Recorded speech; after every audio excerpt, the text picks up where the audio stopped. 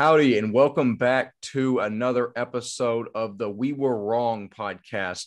This last week was incredibly rough for me in particular. Both Ryan and Walker had positive records at the end of the week, but I suffered a pretty hefty defeat that we'll get into in a second. But this is the Texas Private School podcast. As always, I am one-third of your hosting crew. I, Wes Tollison, join you from College Station, where Walker Law also joins you from. Walker, what'd you think of the last very tumultuous week of private school football? I think people finally were going into district. You see how people are playing and like seeing how good teams actually are now. You don't have the out of district, kind of smaller, bigger teams playing smaller teams and like out of, UIL teams. You're seeing people who really are like how they are. And it's exciting to see. No, without a doubt. Ryan Schroeder joins us from Stillwater, Oklahoma. Ryan, same question to you. Last week of private school football, a lot of shakeup happening. What do you think? Yeah, no, a lot of shakeup happening, and I'm glad I actually got to go see a game.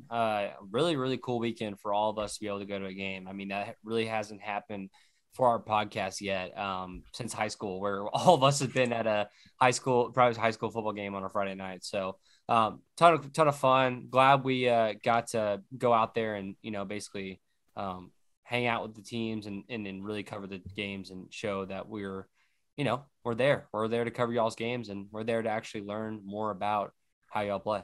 Oh, it was incredible. I mean, shout out to all the schools we went to. I know we all got a lot of love from all the fans in person and on social media. Y'all got us like 100 followers in like just a week of doing that. So we're all greatly appreciative of it. I think it's starting to people are starting to understand that we're we are the premier private school football coverage in Texas, and that's a fact. And we're all incredibly grateful for that. I mean, we don't do what we do without y'all. So yet again, thank you from all of us. But transitioning to our first segment, as always, we will recap last week's pick record, something I'm not very fond of doing. Walker actually won the week going 10-5. Still tied for, I guess now you're tied for second with me. Good Lord. You were 69-29 overall. Walker, your very quick thoughts on last week going 10-5. In the words of Aggie legend Johnny Manziel, who was in town for the amazing, sensational win over Alabama this past weekend, Giga Maggies. Anyways, in the words of Johnny Manziel, comeback season is what it is. This is what we do. I'm coming for you, Ryan. I mean, keep going. I got this, baby. I got this. Don't even worry about it. For the sake of just keeping this authentic, Ryan, I'm going to let you respond to that immediately. Yeah, no, I don't know. I don't know what this is about. I mean, I'm literally still in first. I went 9-6. This is literally my worst week by far. You'll never see me do this again, and I can promise you that.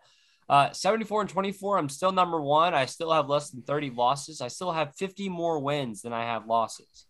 So if that tells you anything, just know that I'm still number one. I'm still going to keep the number one spot. And yeah, Giga Maggies, I guess. I mean, that was a good weekend. I remember I posted on my story and both Wes and Walker were like, oh my goodness, did that really just happen? And I don't know. Not that we're a A&M podcast, but go Pokes. So I don't know. So we're 2/3 of an A&M podcast. Yeah, I can't not go this whole podcast without mentioning it. That was one of the most insane sporting events I've ever attended. My voice is still trying to come back from that. It was ridiculous. But again, this isn't an A&M podcast. It's a private school football podcast. I went 7-8 on the week, the worst out of the group. I don't have much to say. It was a horrendous outing, and we'll actually get into why that was. One of the worst picks of the week I made was TWCA to beat Fort Bend, and I'll detail that because I covered that live, and I was proven wrong by the whole team. But transitioning actually to Fort Bend Christian Academy, we go into our Texas Private School podcast, Offensive Player of the Week, junior quarterback Brady Dever. This is one of the craziest performances I've ever seen live, and I'm not BSing you. I'm being straight up. This man threw 24 for 33, 512 passing yards, 8 touchdowns in a win against a statement win against the Woodlands Christian Academy. I mean, 2/3 of the podcast picked against them. Shout out Walker for taking their team. But I mean, they came out and basically curb stomped the Woodlands. I mean, they were on a mission the entire game. And Brady Dever was on a mission to prove that he is at least the number 2 quarterback in his class. I think he's trying to tell everyone that he's number 1. I mean, I knew who the kid was going to the game, or at least I had an idea of him. But I mean, after that game ended, I know without a doubt Brady Dever, I'll keep an eye on the rest of the season. It's super nice and humble kid too. I talked to him for a while after the game, very appreciative of what we do for their team and private school as a whole. But I just talked a lot. Walker, Brady Dever, 512 yards, 8 touchdowns. Your thoughts on this massive performance? I mean, I know last year before the season even started, at the end of last year's season, I told everyone, I was like, hey, there's this kid down in Fort Bend that he's going to make a lot of noise. And he did over the summer. He went to all the camps. He did the 7-on-7 circuit and just kind of just balled out. And while playing baseball in the summers too. So like doing both is very, very impressive. But, I saw him at the 7-on-7 tournament. He's a natural passer, man. He can throw the ball. And I think that's why you see why, like, they have talented receivers without a doubt, but you need a guy to can throw the ball basically and get it to his athletes. And he does that, one of the best in Houston. I honestly do think in that 23 class, as he is ranked by the private school football guy as the number 2 passer in the state of Texas, I honestly think just in not just private school, but also in the state, I think he can be pretty dang good. And he can be one of those top guys in the city of Houston, greater area of Houston, and honestly the state in 23. So. No, for sure. I mean, the kid's for real, and he's proving it as each game goes on. Ryan, Brady Dever, crazy performance against the Woodlands Christian Academy. Your thoughts? Yeah, I mean, the kid is an absolute stud.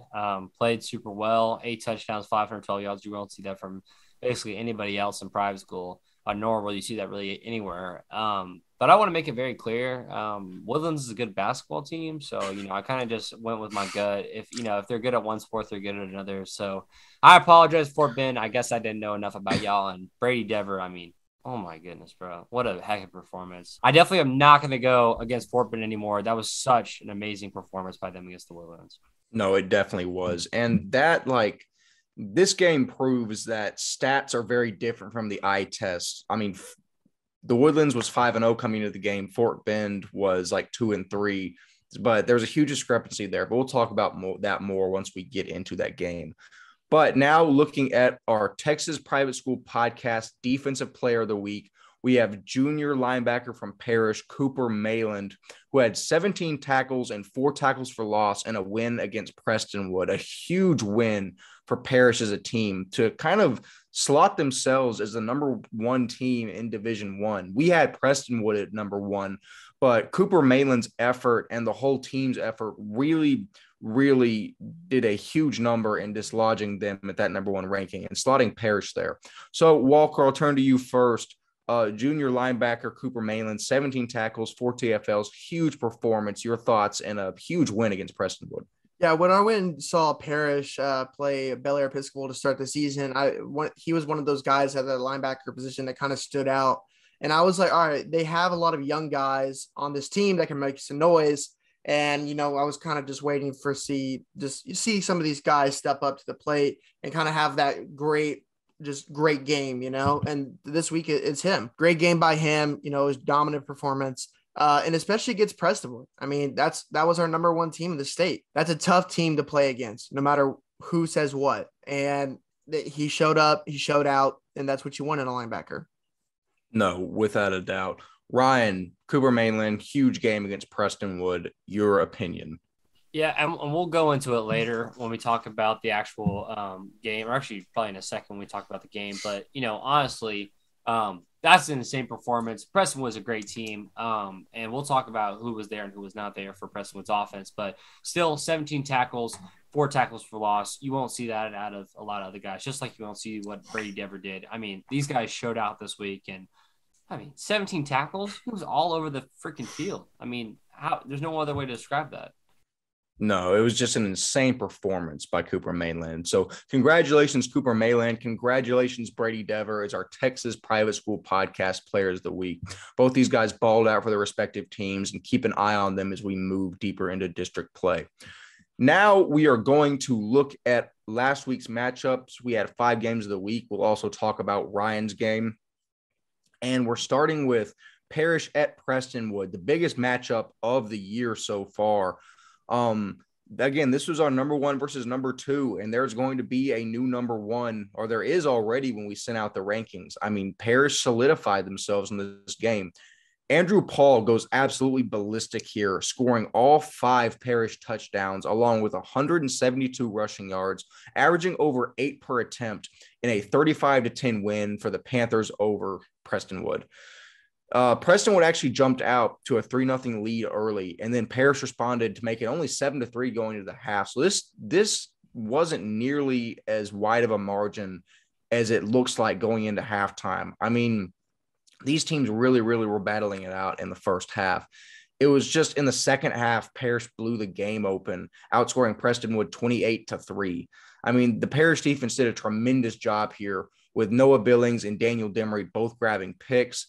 Prestonwood quarterback Jack McGraw goes for 206 yards passing in just his second start, and wideout Derek Espuillo goes for 100 yards receiving. So that's kind of the name of the game by the stats standpoint. Walker, I'll look at you first. I mean, this was a gigantic game in terms of, who's battling for supremacy in that kind of district of doom that they're both in. So what do you think about this game and the implications of it moving further into the season?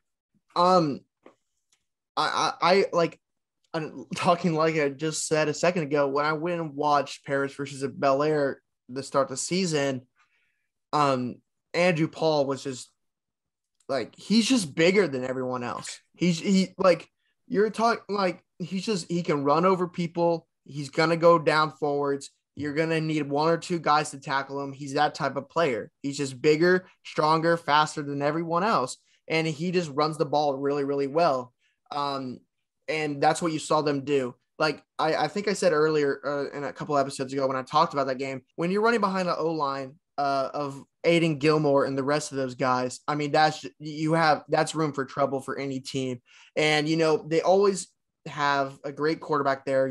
Sawyer Anderson is taking over there now, and they love their passing attack. But I mean, the reason they've won games throughout the years is having a good running back. Cedric Benson last year and the years before that, they just always have that good back. And Andrew Paul is just the next man up, just taking that load. And he's different from Cedric in that Cedric was more of a receiving threat as well. And he can, do a lot of different things.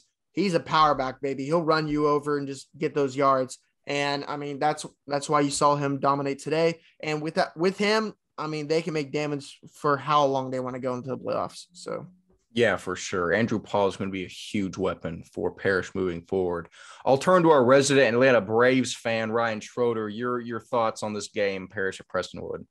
And I'm going to go out by saying this because I am definitely the front runner for Prestonwood in this whole establishment, because I definitely do think Prestonwood is a great team. And I want to make that very clear on why this game was the reason why it was. And this game would have been a lot closer if it wasn't because of this.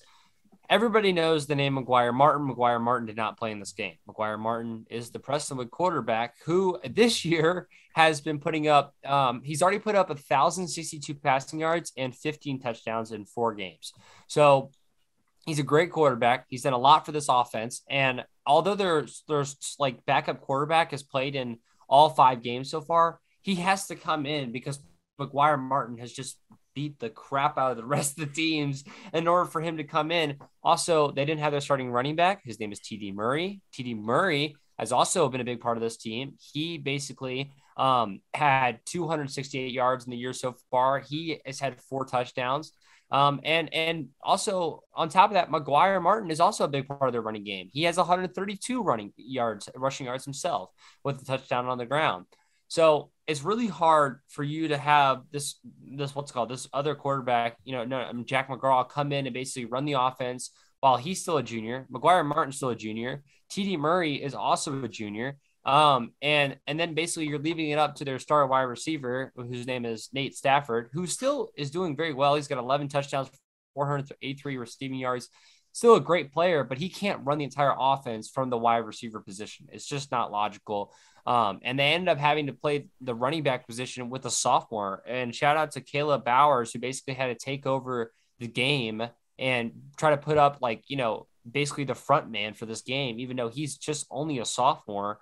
So, they're playing Parish Episcopal. They didn't have two of their best offensive powers. It makes a lot of sense to me why this game was the way that it was. And there's not a lot you can do as a defense when you can't see that your offense is not putting up a lot of points. So, big shout out to Parish. They really proved themselves, but don't count this Prestonwood team out. It's a very hard loss and to take when you don't have the key assets of your team. And big shout out to Troop O'Neill, who's our friend that's a kicker on the team. He's one of their big players as well when it comes to special teams. I mean, he provides basically a lot of their points at this point when they can't, score a lot when it comes to their offense in games like this. So great game by Prestonwood, but better game obviously by Parish. Parish is definitely a dominant power and deserves the number one spot.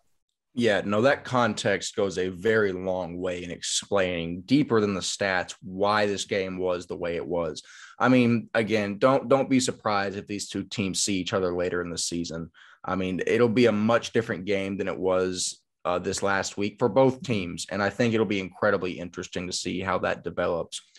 Moving into our next game, we see Argyle Liberty Christian played at Midland Christian, and senior quarterback River Rodriguez led the Mustangs to a 48-20 win over Liberty Christian. Rodriguez did most of the damage with his legs, rushing for 151 yards on 19 carries and 4 touchdowns. He also threw a couple touchdowns and accounting for 6 of the 7 total Mustang TDs. Junior wide receiver Sean Madison had a monster game from Midland receiving, amassing 180 yards and only 6 receptions and scoring all 3 of Midland's touchdowns through the air.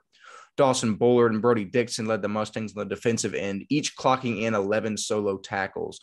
So, Walker, I mean, this was kind of what we expected in this game. Midland very much seemed to be the better team. Argyle Liberty has struggled early in the season, and they're not really in a district where you can afford to struggle for very long. So your thoughts on this 48-20 win for the Mustangs? Yeah, the thing about Argyle, it's not like they don't really have bad coaching. They don't have bad players. They're just, I don't know. It's always a weird thing because Argyle was a good team back in the day, but now they're just kind of not there because they have the athletes, but I think they just, compared to the others, they just kind of don't, So it's really hard to really explain the issue there. And hopefully Jason Wynn can turn that program around, which I honestly think he can. But yeah, Midland's Midland, man. They're a good team. They've always had the weapons. They had the weapons this time, and you saw the dominant performance this past week. And like always, it's hard to go out and play in Midland, man. It's very, very difficult. And they showed why. And yeah, I mean, very proud of those Midland guys. Yeah. No, really solid effort by the Mustangs. Ryan, 48-20 win for Midland over Liberty Christian. Your thoughts on the game? Really not a lot that I have to say. I mean, you talk about it every time about having to travel out to Midland and do that whole trek out there. But, I mean, River Rodriguez honestly might just be the Lamar Jackson of private school football with the way that he does it. He can do it through the air. He can do it on the ground. He really proves that he is that versatile of a quarterback. So, honestly, big shout out to Argyle Liberty. They didn't take load of this season. They just packed their schedule. Obviously, this is district now, but they packed their non-conference schedule. They're now in district now, and it really just proves that, they are the type of guys that just wanted to make sure to put this season as hard as possible. They really, are playing teams that obviously are very elite, and I definitely think that Jason Witten could turn them around after just a couple of years of this. Yeah, no, I mean, the boys from Argyle aren't going to back down from a challenge. That is certainly a fact at this point. And again, I think in the next couple of years, you'll see Liberty slowly start to turn things around, especially with a guy like Jason Witten at the helm. How many schools can say that's your coach? But we'll see. I mean, only time will tell with them. Now we look at a game that Walker himself actually got to go cover in Grapevine Faith at Southwest Christian. That ended up being a 34-16 win for Walker's Eagles and another incorrect pick for me. So, Walker, detail us what happened in this game and why it ended the way it did. This game for the battle for basically the top team in Division II, District 1 was just a really, really fun game to go to. Credit to my Eagles. They had a really good game plan going into it. And what they didn't have in the past is what they have now. Is just like toughness, this gritty, just gritty team that they want to put people in the dirt on that wing T offense and run the ball down your throat until you can't know, like you don't want it no more. And then they'll still keep doing it. And that's how they play. And you saw them, the Grapevine Faith, that defense just slowly get tired and mentally just beaten. And it just took a toll on them. And that's why the score was where it is. But I want to give credit to Chase Cross, that quarterback. I think Private School Football Guy had him ranked at like 6 in the class of 2023. I saw him, and he made some throws that were just sensational. I mean, kid can throw the ball, and wherever he wanted it, his out routes were crisp. I remember that when they got those 3 points at the end of the half, I mean, it was a game managed, just 1 minute drill by Chase Cross. Deep ball to get him into field goal range, run the ball one time or pass the ball, and then kick the field goal. And I think he had like 30 seconds on the clock to do that. I mean, that's just how he is. He's a good quarterback. I was very, very impressed with him. And he did all of that. I mean, he had, 317 yards passing, and he did that without Josh Turrell.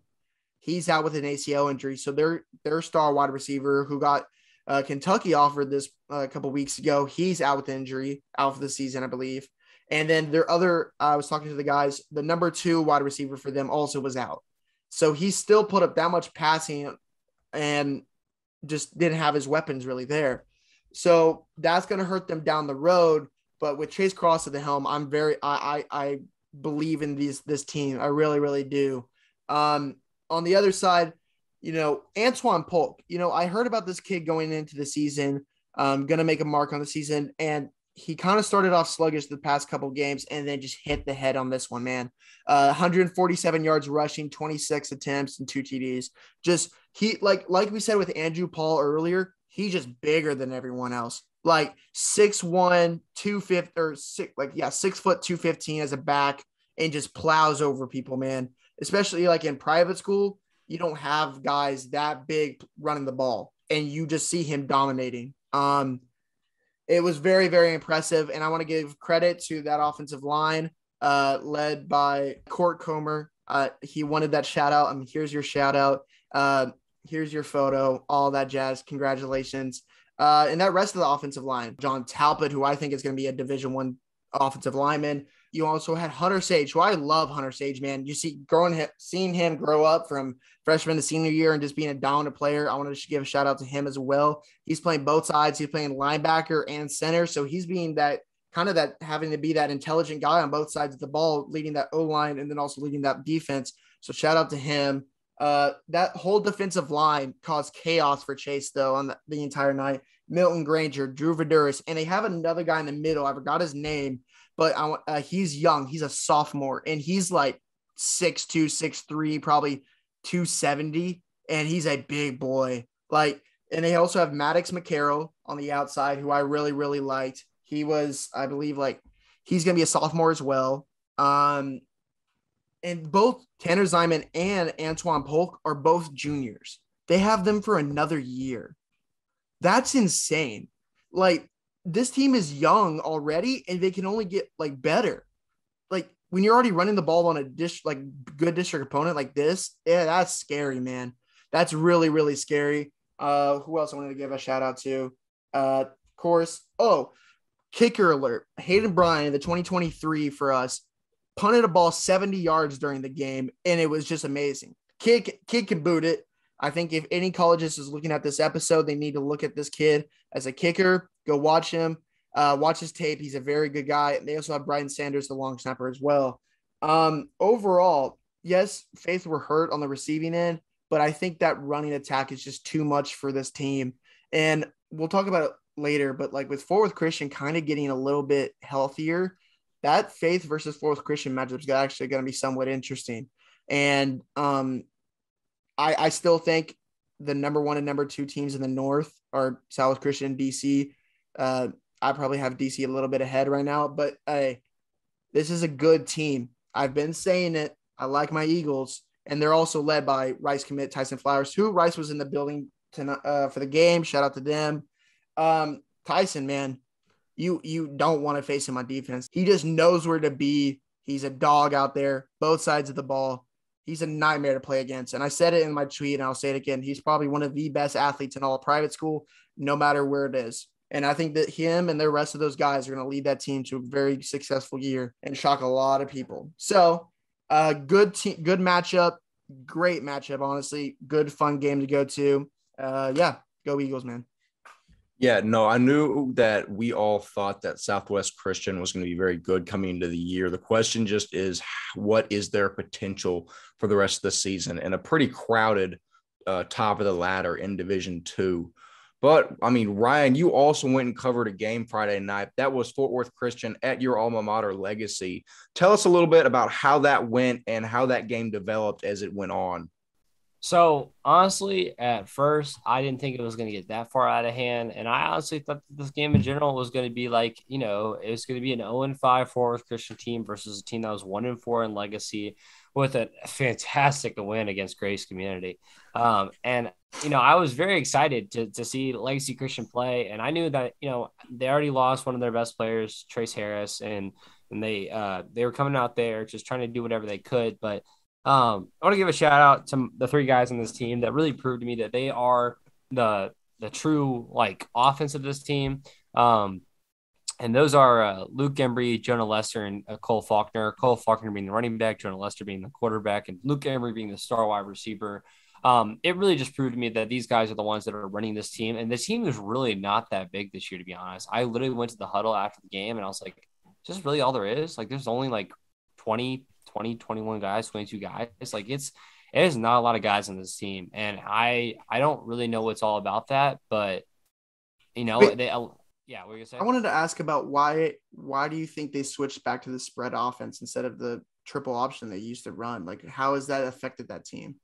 I think what you'll see is we just feel like we have to throw the ball nowadays versus what we're running the ball because we don't have as good of running backs as we used to have. Like we used to have this running back named AJ Asili who was insanely good and ended up actually transferring to Frisco High School instead. And he actually would have been the starter this year as a senior. Obviously would have been the starter as a starter sophomore year, but you know, they lost that. And now they kind of just have to play, you know, try to get ball to the wide receivers, and the wide receivers are only as good as they can be. I mean, the real big thing that I wanted to mention is we're just short this year. Like, honestly, short players, and then also like short number of the players, and then also short players. There's only 2 guys on the team that are above 6 feet tall. Holy cow. Ooh, like, that's not a good recipe. Yeah, no, it's just the team is just not very tall in general. And so that plays a big factor in stuff like this, right? Well, you have guys that just decided not to play football this year. One of those being one of my good friends. His name is Matt Brenneman. Like, decided not to play football this year. He's a 6'4", like huge 210, 220 guy. It was like, nah, I don't want to play this year. And it's like, oh my goodness. But when it comes to Fort Worth Christian, need to make it very clear. This team is not a bad team at all. Honestly, it just proved to me that sometimes you could just play a bunch of hard teams. Sometimes you can just be a little bit unhealthy. Sometimes you really just have guys that aren't playing that are really key factors of the team. And let me give a good shout out. Trevor Andrews, quarterback of this team, absolutely amazing. And then the 4 wide receivers that really make up this team, Gus Sanchez, Jacob Trimble, Jordan Green, and Grady Gann. All guys that just absolutely put up numbers for this team. If I go back to what I tweeted out, I mean, honestly, Jacob Trimble is the main guy that you normally think about for this team, but the man of the night actually ended up being Jordan Green, who had 4 catches for 105 yards and 3 touchdowns. So 3 of his 4 catches were touchdowns. First play of the game, ironically enough, it was a backwards pass over to the side, like a screen pass, backwards pass. And then what's it called? I'm pretty sure quarterback Trevor Andrews went out for a pass, and Trevor Andrews caught the ball with no one around him, basically 20 yards down the field, and he took it almost all the way for a receiving touchdown on the first play of the game. I was like, that's insane. But And big shout out to obviously the running back Luke Anderson, who was the main player of the night. He had 7 rushes for 178 yards and 4 touchdowns. The kid was an absolute dog. And Luke Anderson is no joke. But big shout out to those guys. Fort Worth Christian's a really good team. Shout out to the coaches who also were super cool with me. I know I was wearing my green legacy shirt as I walked over to their sideline for half the game. I'm glad they took me in as a Fort Worth Christian Cardinal for the night as I was wearing my opposite colors. But great team, and I actually am excited to see how Fort Worth Christian does in our district, just because I know Southwest Christian's a dog now that we know that they beat Grapevine Faith, and Grapevine Faith is beatable at this point. So we know Grapevine Faith is going to be good. Fort Worth Christian is not terrible, so I would keep an eye on them. And then there's Legacy, but we'll forget about Legacy. No, I think this is a warning flare for sure, shot up by what we thought was a dying Fort Worth Christian, that they are not a bad team at all. I mean, I think now they're starting to get healthy. Things are starting to come together, and they are not going to be the same team that we thought they were week 3, week 4. So we're definitely going to be looking at Fort Worth Christian really, really closely as the weeks go on. I think they're going to be a lot better than we thought they were. Transitioning into our second to last game, that was Kincaid at ESD. Yet another game that I was incorrect on. This was a battle between the number 1 and number 2 SPC schools in our rankings. We saw this end up in a 31-19 win for ESD, where junior quarterback Patrick Burke led them with 168 yards on the ground, averaging 12 yards per carry and a touchdown. He also had 168 yards through the air and a couple of passing touchdowns. Chase Kennedy and Teddy Sparrow also caught touchdowns from Burke.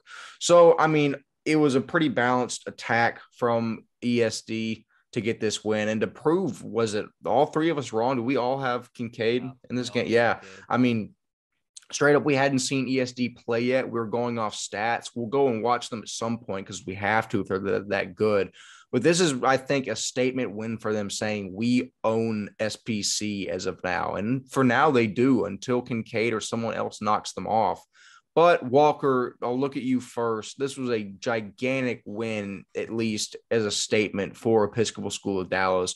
Your thoughts on the game itself and the overall ramifications of this? Yeah, I mean, 7-0. I mean, I think that just shows it. I mean, they're dominant. And, we all thought, hey, Kincaid's a really good team led by good athletes, and they kind of shocked us. ESD's for real, point blank, period. I mean, that's just how they are. They're a good team. And I wouldn't be surprised to see this matchup in the state championship, being real. I could see this matchup coming back again, and that will be very interesting to see after a couple more games under their belt, and see that matchup again. Congrats to ESD, man. Good team. Ryan, gigantic win for ESD here, cementing themselves as the number 1 team in SBC. Your thoughts?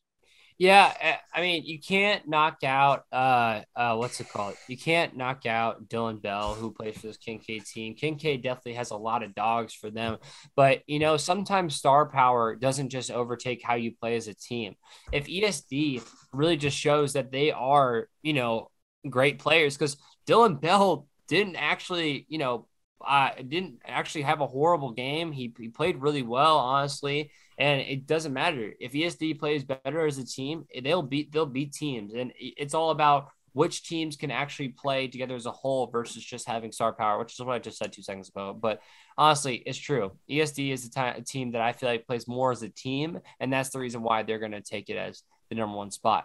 That's not to say that these teams are not both very, very good teams. And I still do think, in my opinion, this may not be the opinion of Weston Walker, so don't take this, but even though they have 2 losses, I honestly think they're still better than Houston St. John's, just because of the fact that they really do prove to me that they are a really tough team. But we do need to go see at least ESD play. If not, we can try to sneak in a Kincaid game as well. Yeah, funny enough, we all have, or not we all, most of the state has ESD and Kincaid as a consensus number 1 and number 2. I've gotten some information from a source that said that shouldn't be the case in SBC, and I'll keep his anonymity, but I don't think that's how you say that word. But keep him anonymous, something like that. Something like that. I was close, but I'll get it a little bit more into my rationale on that when I detail another game coming up. But in terms of our last game, the game that I got to cover last Friday, a game that opened up my eyes to how good a certain team was. That team is Fort Bend Christian Academy, who played at the Woodlands Christian Academy last Friday night. And folks, I was dead wrong about Fort Bend. I covered this game in person, as I mentioned, and my Lord, this team is much better than the record states. Top prospect in the 23 class, Brady Dever, posts one of the crazier stat lines of the year that we already mentioned, as he was our player of the week. 515 through the air, 8 touchdowns, and he has some absolute beasts at receiver that make this possible for him. Number one, Marcus Cretin goes 6 receptions, 153 yards, 2 touchdowns. Number 2, Domino goes 6 receptions, 148 yards, 3 touchdowns. Number 11, Gardoni goes 7 receptions, 115 yards, 2 touchdowns. And number 4, Dylan Dixon goes 5 receptions, 100 yards, and a touchdown. So the fact that he had 4 receivers go over 100 yards receiving, and basically 2 of those go over 150, I mean, it's just, you rarely see a single receiver in a game have a stat line like that, let alone 4. I mean, and I'm telling you, I saw it in person. All 4 of those guys are freak athletes. I mean, they all either are or should be receiving collegiate attention. They are all very, very good. I cannot stress that enough. And they were super, super nice when I talked to them after the game. They were all very, very appreciative and grateful for what we do. And that was super nice to see. But in terms of defense, he was actually a candidate for the Texas Private School Football Guy Defensive Player of the Week. Blaine Baird, senior defensive back, had 10 tackles, 2 tackles for loss, and 2 picks. I think both of which I got on our Twitter. You can go back and look at. That kid's a really, really good athlete. I mentioned in my post-game write-up, he's got a high IQ and a higher motor. I mean, the kid is really, really good. That Fort Bend team is solid. I'll say it again. They are very, very good. A lot better than a 3-3 record states. And I know they already lost. They had that loss to St. John's and lost to DC, who are 2 incredible teams in their own right. So it'll be incredibly interesting to see how they perform in that district and how playoffs goes for them. Walker, I'll look at you first. I mean, your thoughts on, the bigger development of this game and the game as a whole. I mean, I had faith in Fort Bend. Just saying. That's a good point. I had faith in Fort Bend. I knew they had the athletes, man. And I think that, and I know they were out a couple of guys for that DC game, and you saw, hey, that we still are that team. DC was just a better team and shut them down defensively, and that's kind of what they do to pretty much every team, though. But that's just how they are. But Fort Bend always has the guys. I still think they're a pretty good team. We'll get into rankings later, but Fort Bend kind of I want to say this. The Woodlands Christian Academy has athletes, and you kind of mentioned it, but it's not like they're a bad team. Fort Bend is just a really better program at the moment. And you see for the Woodlands just came back from D3 a couple years ago, and you see them somewhat progressing through D2, and they'll get there. Don't get it twisted. They'll get back to being a good team. They just got a little bit of ways to go. So you mentioned it. You already talked about it enough, how good that offense was. Fort Bend will be a good team, and I think the last week of the season is Second Baptist versus Fort Bend. That'll be a good game and fun game to go watch. Yeah, no, for sure. And in terms of the Woodlands, I mean, running back Rourke Hawkins was incredible for them. He had a 70-yard electric touchdown run. And quarterback Josh Johnson is very good in his own right. He's an elusive runner. He's a good decision maker at quarterback. They were simply overmatched in this game. But Ryan, I mean, we've talked a lot about this game so far, but is there anything else you have to offer for Fort Bend versus the Woodlands? We're about to get right into this in our rankings in a second, but in all reality, I think this team is right where they should be in our rankings. They're right there, right at the cusp of Grapevine Faith. They could be better than Grapevine Faith, but it really is just the fact that they had players out in that DC game and stuff like that. Because this team is really, really good, and their offense is star power central. So that's all I gotta say about that.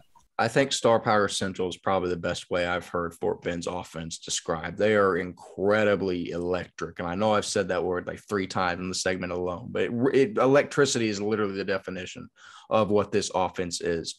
But that actually wraps up our games of the week from last week. Now we're going to get into talking about our new updated rankings after I fought off a horde of Nolan Catholic fans on Twitter over the last one. Just for the record, Nolan Catholic does move up in these rankings. That is not a result of me being pestered on Twitter. I don't cave to peer pressure. But no, it was fun. I enjoyed all of them. I enjoyed all of the Nolan guys like in our replies after they beat the breaks off of JP.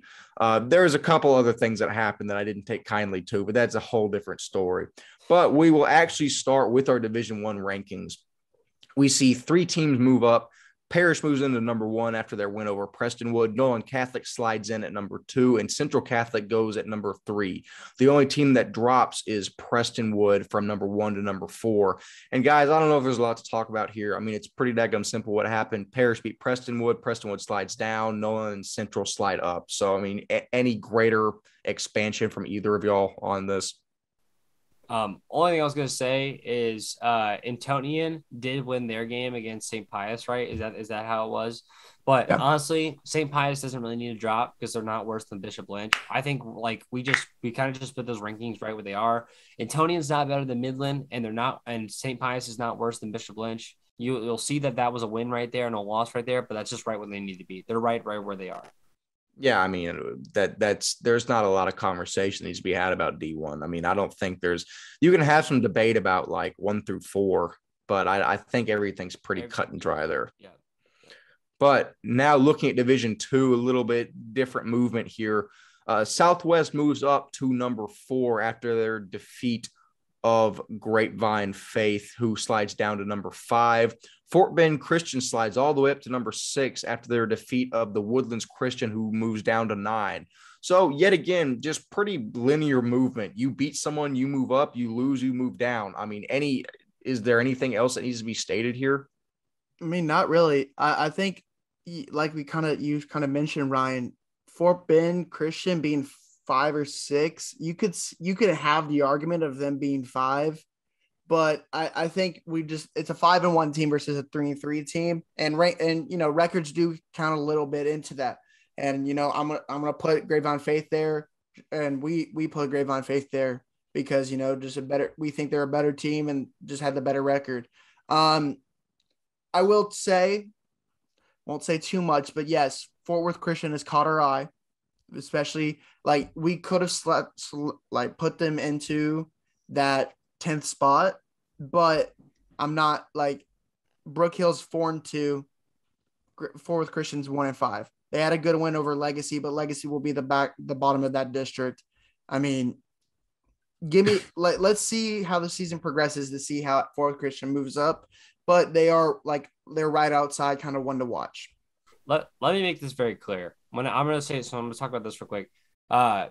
Fort Bend Christian, we put them above the 5-1 team. We put them above Lutheran South. So they are there. They're in the mix. It doesn't matter about we do take record into account, but we still look at who they are as a team. However, when I say Fort Worth Christian beat the brakes off of Legacy, JP2 beat the brakes off of Legacy. And then JP2 just lost like insane amount to Nolan Catholic. So not that Nolan Catholic and JP2, not that Nolan Catholic and Legacy are on the same schedule, or not that Fort Worth Christian and Nolan Catholic are the same team either. Just have to realize Legacy is Legacy, and Fort Worth Christian will have to see how they play against Southwest and Grapevine in order to truly evaluate them. Yeah, no, I'll say really quickly. I personally think after what I've seen right now, Fort Worth Christian is a better team than Brook Hill. I think you could very easily slide them into that 10th spot. It's just right now, I mean, they're 1-5. And like you mentioned, their one win is against, I'm sorry, Brian, a really bad Legacy team. I mean, there's not enough. Oh, trust me, I know you're aware. But the thing is, I can say that because my team's worse. But they have to build their resume a little bit more for us to slide them in there. I'm saying right now, I think they'll be in there. And I think they'll probably be higher than 10 when the year ends. But we'll see. Now we slide into our top 10 of D3/D4, which is just one of the hardest lists for us to compile, is because there's so many good teams, so many teams that are right there with each other. So please give us some grace on this. We know none of you are probably going to agree with this exactly, but this is our thoughts. So Grace Prep remains at number 1. We see Cypress Christian and Pantego Christian move up. Lubbock Christian moves to number 4. And then we see Covenant Christian move to number 9 and Weatherford drop down to 10. Everything else stays the same. So yet again, I mean, all this seems to make sense in my eyes. What is this? Does anything stand out to y'all here in terms of movements in D3 and D4? I'm just going to, sorry, I know we usually go Walker than me, but I'm going to say this real quick. Just because I was describing it to Walker before the podcast, and this is how I want to describe it to y'all as well. In all reality, we're going to talk about more A&M Alabama. Sorry to everybody that, is an Alabama fan here, but you have to think about it like this. Yes, there was Covenant and Lubbock Christian, or what was the game? Covenant beat. Oh, Lubbock I see Christian, where this right? is going. Okay, right? Covenant beats Lubbock Christian, right? Well, just because A&M beats Alabama doesn't mean Alabama drops to number 23 and A&M jumps up to number 22, right? That's just not how things work. In all reality, Alabama hasn't lost in 2 years, so they're going to drop 4 or 5 spots. They dropped down to number 5, I think, in the AP poll. And A&M doesn't jump to number 4. They've lost to a couple teams already. That means they only get to jump up to 19, 18, 20, whatever they deserve, right? We should jump to number 1, but that's my opinion. Okay, whatever. I don't know why you're saying that. But in all reality, that's just not how things work. And I think that needs to be stated. Weatherford did beat Covenant, right? Weatherford beat Covenant, and we still have Covenant above Weatherford. Adding on to that, because I want to see that it was an overtime win by 1 point. So Covenant had the better win, so they move up, but it's not like we put them 4 spots ahead of them. We put them 1 spot ahead. Oh, yes, Lake Country Christian did beat Weatherford. But in my eyes, I think Covenant is a better team than Lubbock LCCS. So I think Weatherford's win over Covenant is a better win than the loss to Lake Country. And the thing about, we were talking about it before, Lake Country ends the season with Covenant, Lubbock, Trinity Christian Lubbock, and then Lubbock Christian to end the season. That's 3 hard wins to pull off. So if they do, yeah, for sure, they should jump in the top 10, and they are pretty much the one person out of our team. But I think we have it pretty much right. I think Lubbock going down to 4 was a good spot. I think everything else is pretty good. I mean, it's hard to also rank those D4 teams of Bryan Brazos and Shiner St. Paul of like, hey, where do you put everyone else? But I think we have it pretty good, honestly. And it only comes with actually finding where we think everyone truly deserves to be with just more time and more games being played. Yeah, I mean, no, for sure. I mean, and to any fan or team upset with these rankings, you're going to have plenty more season to prove yourself and to move up. I mean, there's a lot of resume building left to be done. This is just kind of our preliminary thoughts on where everyone stays. So our second to last list, actually, our top 10 and SBC. ESD obviously moves up to number 1 after their victory over Kincaid, who slides down to number 2.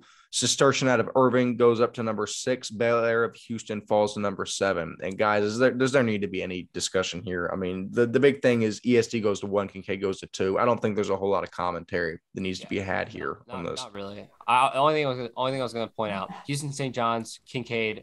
There's a gap. There's a gap in between. That's what I gotta say. There's a gap, and it doesn't matter if Houston St. John's undefeated and Kincaid has 2 losses. There's still a gap. I'll detail that farther. I don't know if there's a big gap there. I think it's way too early to say that. I think it goes, honestly, the first 4, maybe 5. No, first of all, 5, and then it drops, in my opinion. Yeah, I think the first 5 are good. No, shout out John Cooper. Right.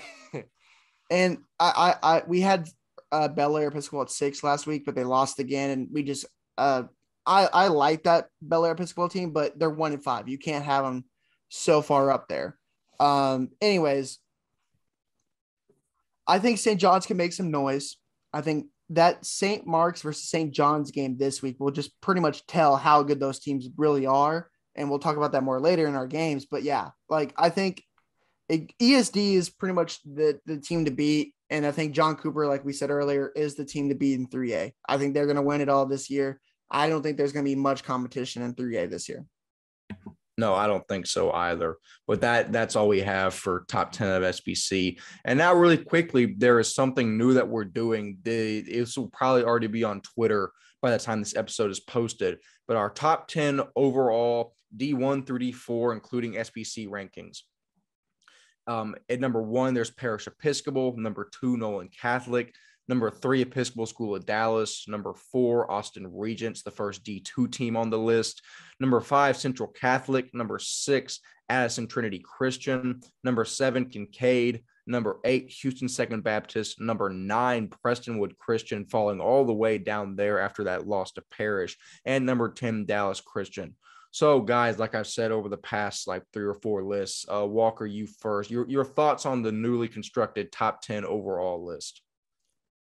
Yeah, I mean, I think it's honestly pretty good. I mean, I think Parish winning state last year. They have a good team again this year. The only loss is the Austin LBJ, who made it far in the playoffs last year in UIL. I think it's a good team. Nolan's right behind them. They're a pretty good team as well. ESD is 7-0 and the top team in SPC. And Austin Regents look really good. They're on fire right now, and they're the best team in D2. Central Catholic, I really like. We all like, and that's why they're 5. I could see Addison Trinity Christian maybe jumping that to go to 5, but you never know. Kincaid is, I think, good placement. Second Baptist, I think we really like. That's why they're 8. Prestonwood's 9. Dallas Christian 10. I could see in that 10th spot, you could have had St. John's in there from Houston, but I honestly think it's a pretty good list. What do y'all think? Yeah, no, I mean, I think it looks good. The only thing I would change is Prestonwood at 9. I think you could put Prestonwood as high as 4. I mean, I think they get punished a little bit too much for a loss to the best team in the state. But I think, like I said, as the weeks go on, they'll continue to win games, in my opinion, and they'll rise back up the list. It's just, I mean, them being 9 now doesn't mean they're going to be the 9th best team in the state once it's all said and done. I think organically they'll rise back up. I don't think it's a huge deal. But Ryan, your thoughts? Yeah, I'm going to say this real quick. Definitely, I agree 100% what you said there for Prestonwood. We want to make it very clear as well, and we'll announce this when we put it on Twitter or Instagram as well. This is without Strake Jesuit and Dallas Jesuit. We're not including those in our top 10 overall. Just because, not that we don't think that they're obviously probably better than a lot of these teams. It's just we just want to take them out of just the list. We think it's a little bit more authentic to have most of these just TAPS and SBC teams. Because they play a UIL schedule. All these teams play TAPS and SBC schedule. So it wouldn't make sense to rank them in there. Yes, that's the only reason. Just want to make that very clear before you think that we didn't rank them at all in here. We're not stupid. We know that they play UIL schedule.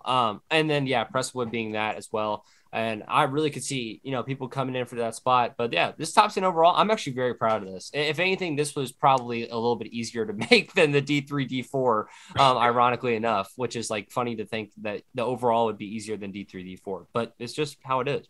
I'm telling you, shout out to Walker for putting the backbone into that, because that D3, D4 list is a bear to figure out. There's a lot of very slight margins that separate a lot of those teams. But that is our updated ranking system. Shout out to us for being the premier group that does that. I'll pat us on the back a little bit. But now we transition into our final segment that we're actually going to have to go pretty fast since we've been recording for an hour already. Our games of the week. And now that we have ranking systems, we see number 2 ranked Nolan Catholic face number 6 ranked All Saints. Nolan Catholic comes into the contest 4-2. All Saints comes in at 3-2. All Saints averages 31 points a game. They give up 30. Nolan averages 42 points per game and gives up 26. I'm not overcomplicating this one, guys. Nolan's the better team, in my opinion.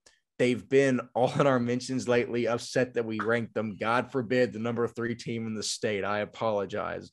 But, I mean, I think the Nolan defense, specifically their defensive line with Cal commit Curly Thomas and 4-star Caleb James, I think if All Saints fails to keep those guys in check, I don't see their offense gaining much traction. So I want Nolan Catholic here. I say put the focus on their defensive line and see how that matches up with All Saints in the trenches. Walker, I feel like this is a pretty clear-cut pick, but maybe it's not. Your thoughts on All Saints and Nolan Catholic? No, I'm going to go with Nolan here too. But I will say that battle of, what is it? It's the Battle of Fort Worth. Like, it's the two best Fort Worth teams usually every year battling it out. And like I said last year, like not just the best two private schools in Fort Worth, probably the two best schools in Fort Worth, like UIL or private. I mean, those two teams are really, really good. And I know Nolan's kind of has won the past couple years over Fort Worth All Saints, but that team is always a good, really good matchup. Just because it is a rivalry, you might see him keep it a little bit close, but I think Fort Worth Nolan will win this game. No, I agree with you. Ryan, as it always seems to be, we are 2-0 coming to you. So your thoughts on Nolan Catholic Fort Worth All Saints? Yeah, Nolan Catholic's going to destroy All Saints in this game, in my opinion. I think that's pretty clear. And if they don't, then we'll be in your mentions, Nolan Catholic. I don't know why I found that so funny, but after all the back and forth, that really got me. Yeah, so here's the motivation. Nolan, y'all win here, we will be all in y'all's mentions. Hey, I will say this, though. Before I get, dusted for everything that happens here, rivalry games are different. And that's what I talked about with Fort Worth Christian when I was talking to them in the game before the game for Legacy. Rivalry games are different. We were so high on DC and Fort Worth Christian. I mean, sometimes these battles and stuff like that, especially in the DFW area, are pretty tough, and guys go out a lot more usually against their rivals than they do normal games. That's just the way it is in Taps Private School. Yeah, I'm trying to tell myself that before I go watch Grace play Brook Hill, but hopefully that same sentiment holds. It's a little teaser for a game I'll cover in a couple of weeks. But game number 2. Number 5 ranked Houston St. Thomas at 7th ranked San Antonio Antonian Prep. St. Thomas's average is almost 40 points per game. They give up 22. Antonian scores 28 while allowing 20. This game is going to be pivotal between two teams fighting to stay in the district race. Even though they just lost to Central Catholic a couple weeks ago, I like St. Thomas in this one. I've raved about quarterback Jake Wright and his receivers, Cam Price, Johan Cardenas, and Joe Rick Madden. I think this is a good chance. This is the most high-powered passing attack the Apaches have faced thus far, and I think it gives Houston St. Thomas a slight edge here. So give me Houston St. Thomas, put a focus on the St. Thomas passing attack. Walker, your thoughts against or on the number 5 and the number 7 ranked team this game? You know what, Ryan? Why don't you go first? We're going to switch it up a little bit. Oh, good Lord. Yeah, you know what? I'm okay with that. Honestly, I think it's pretty simple here. I think it's pretty simple to say that Houston St. Thomas is just honestly a better team when it comes down to it. Nothing against Antonian Prep. They obviously are at my heart for basketball powerhouse. They are the powerhouse in basketball. But, when it comes to football, I think it's pretty obvious to see that there is that drop off when it comes to the rankings in that area. I mean, and I hate to be that way, but it really is, you kind of hit that Midland Christian level. And then after that, I kind of just go like Antonian Prep's just a little bit lower. So in my head, this is just my opinion. I think that Houston St. Thomas is just definitely going to probably beat Antonian by at least 1 or 2 touchdowns. Yeah, I mean, I think St. Thomas is definitely going to be. I think Vegas would have them favored by a touchdown or 2. If there was sports betting in high school football. So sorry, Mr. Tepper, but Walker, your thoughts on St. Thomas Antonian Prep? Oh, you're perplexed. I see. I am perplexed. That is a great word. The only team they have both faced this year is San Antonio Christian. You know what? Okay. I was different the past last week, and I got 2 wins over both of y'all. Okay. And you know what? This is the game I'm going to go different again. I'll go Antonian Prep. I think they're a good team. They're a good squad. They face the rough out of district schedule. I think they're a good team. And yeah, give me this game. I think it'll be close, but give me Antonian Prep. That scares me, and it should scare both of us, Ryan, because last time this happened, we were wrong and Walker is right. So, hopefully. But the 2-3 weeks before that, when I went bold, I also it was totally wrong. So could happen again. We'll see. I mean, it's just a coin flip at this point. But two of us take St. Thomas. Walker takes Antonian Prep. Will be a very interesting game that the whole podcast will be watching nervously. Next game, number 9 ranked, the Woodlands Christian Academy take on Houston Second Baptist. Straight up, I think the Woodlands came out and got punched in the mouth last week against Fort Bend, and they realized just exactly what this district is going to be about. And now they're facing arguably the best team in that district. You know, Second Baptist hasn't suffered a loss since the opening 20-14 game to Kincaid, who seems to be doing, pretty well on their own. It's not like Second Baptist got the doors blown off. They lost by 6. So, and none of those other games have been close for Second Baptist except a 23-19 win against UIL 4A Calhoun. I'm going to go bold here and say Everett Skiller and the gang open this one up and score a big win against the Woodlands. I'm talking like 21 points at least. I mean, I know that's bold, but I mean, I just saw what Fort Bend came out and did to the Woodlands last week, and I think Second Baptist is even better than Fort Bend. So this is going to be, I think this is a make or break game for the Woodlands, and I think Houston Second Baptist is going to come out big and probably break them, but we'll see. So that's my thoughts on the Woodlands at Second Baptist. Walker, how do you think this game between the 9th-ranked team in the state and the second is going to turn out? I mean, I think it's just like you think. 19th in the state is playing the number 2 team in the state. I think the number 2 state team will win this. I think Second Baptist will win this. I think they're a good team, man. Everett Skiller and Turner Murdoch. I really like that 24 quarterback over there at Second Baptist. I think he'll be very, very good. Mark my words.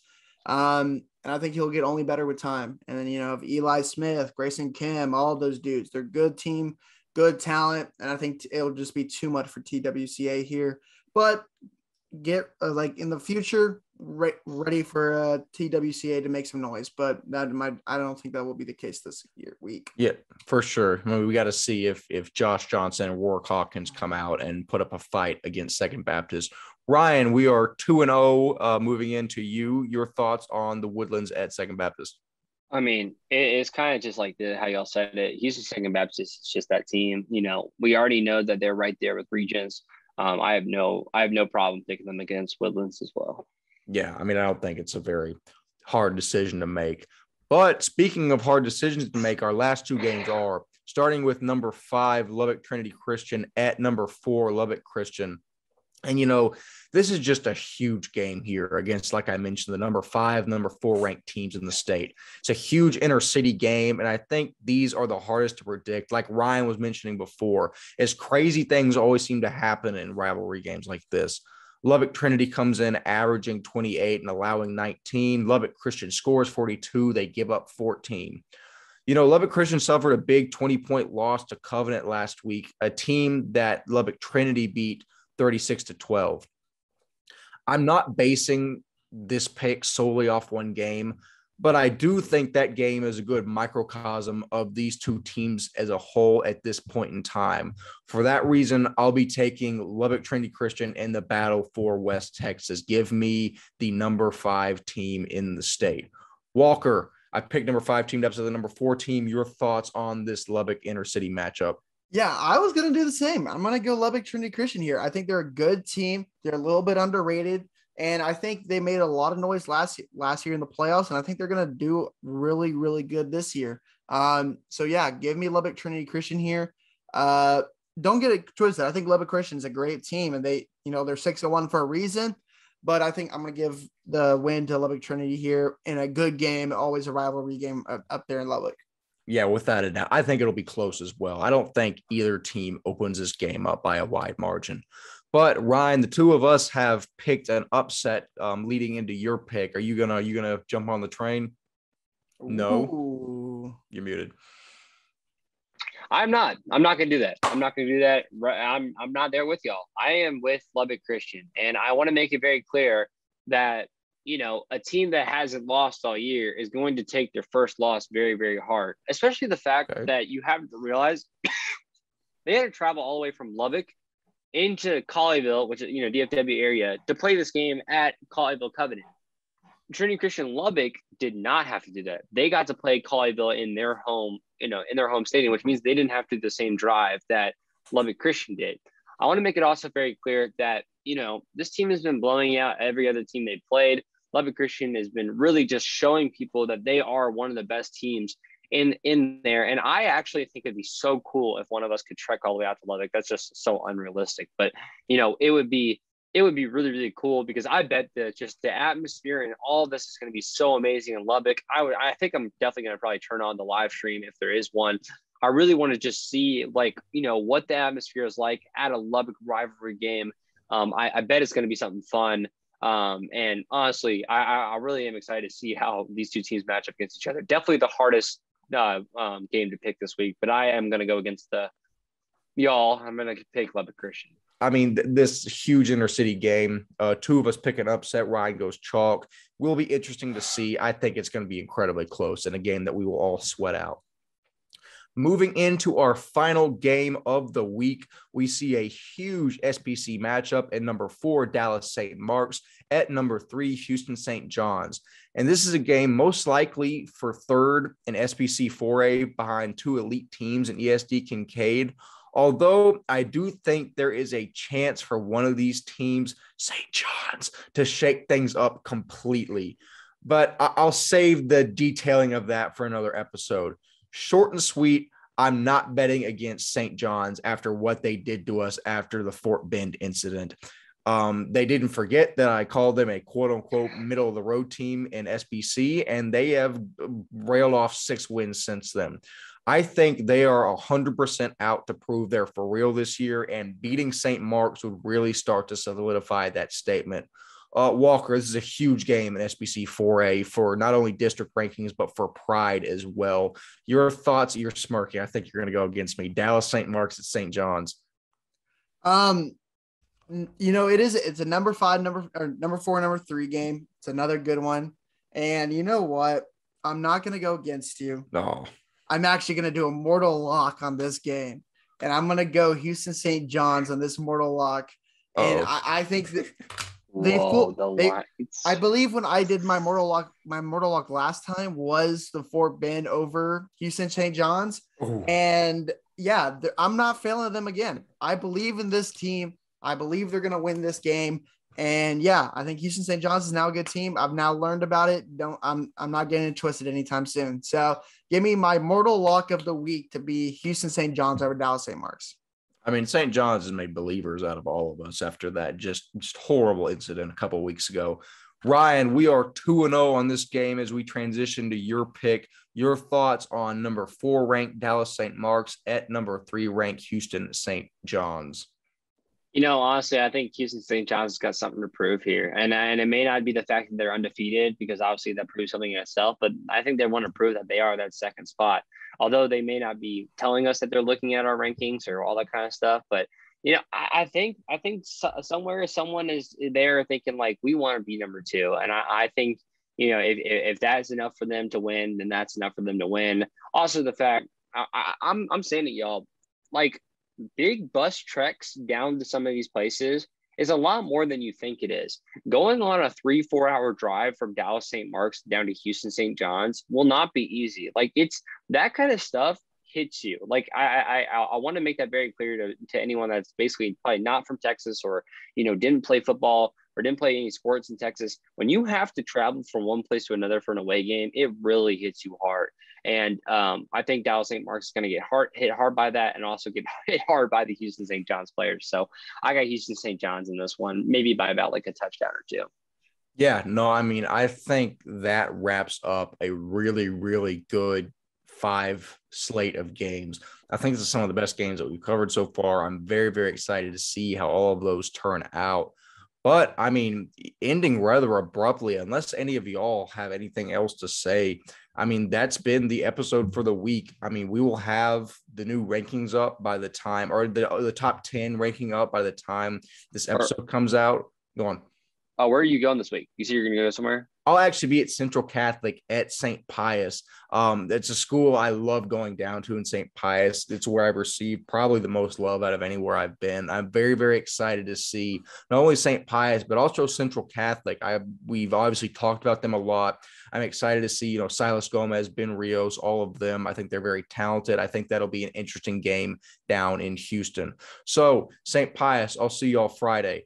But I mean, barring any further comment, I've been Wes Tollis and 130, your hosting crew. Walker Lott and Ryan Schroeder have excellently, as always, been themselves. We will see you in the next episode. See you later.